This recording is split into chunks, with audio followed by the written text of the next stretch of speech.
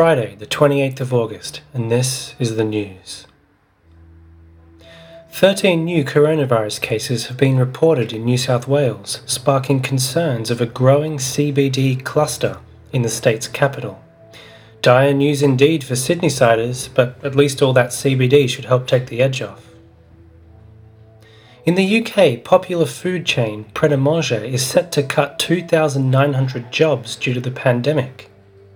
I expect more than a few of the unlucky employees will feel like calling their Manger a Pret after they get the news.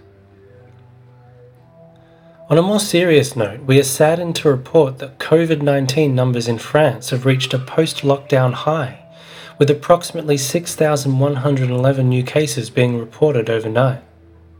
Our thoughts and prayers go out to our friends across the pond and then across the channel.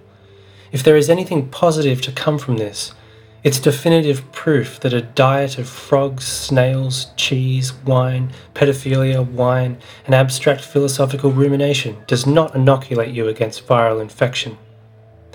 Hopefully this news won't mean an increase in the number of families who may soon have to bury their loved ones. A hurricane in Louisiana has toppled a Confederate statue. Yes, after months of debate about whether the statue should remain in the current climate, a current of that very climate has put an end to the matter. This time, the answer really was blowing in the wind. And that is the story of the hurricane. In the wake of recent Black Lives Matter protests, showrunners at Brooklyn Nine-Nine have retooled their plans for the upcoming season. The entire precinct is one of the good ones, clarified executive producer Dan Gore. But we are definitely going to have an episode where they root out some bad apples. It's either that or they acknowledge their decades of tacit endorsement and complicity and enter into a mutual suicide pact. Well, we're rooting for you guys. If anyone can see the funny side of 282 years of state-sanctioned murder and brutality, it's the team at Brooklyn Nine-Nine. I shot that guy from the Beatles, but I did not shoot the other three. So might have pleaded Mark David Chapman in his recent parole hearing, where he was once again denied release. "Please, Yoko, let me go," he also might have said, to which the steely widow might well have responded, "Oh no." The man who spared us of a disappointing late-career Beatles reunion has expressed a desire to join a Christian ministry, should he be granted release. So the Chapman could become a Chaplan. Deceased art pop chameleon David Bowie believed he was second on Chaplin's hit list, after it was revealed that the star assassin had tickets to see Bowie in a play of The Elephant Man the night after John Lennon's murder. To think that there might never have been a tin machine.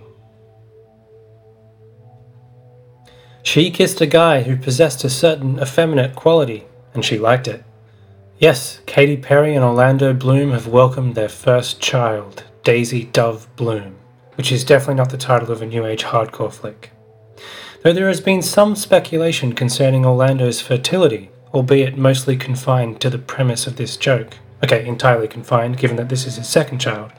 The announcement has proved that the erstwhile Buccaneers seed can truly bloom into a daisy, which isn't to suggest he put his seed into his daughter. That is not what I'm suggesting. It's Daisy Dove Bloom, not Daisy Dove Woody Allen. Or rather, it's Daisy Dove Bloom, not Daisy Dove John Phillips of the Mamas and the Puppets.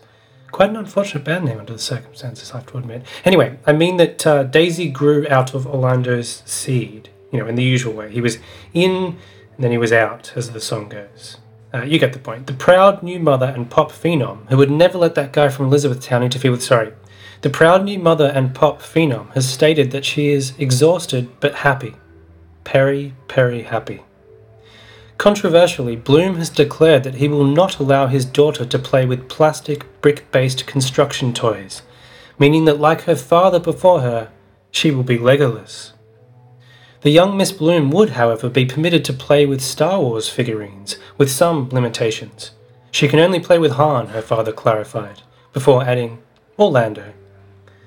The famous teetotalers will be celebrating the occasion by sharing a bottle of Perrier, which is only fitting now that there is a Perrier. And that is the news.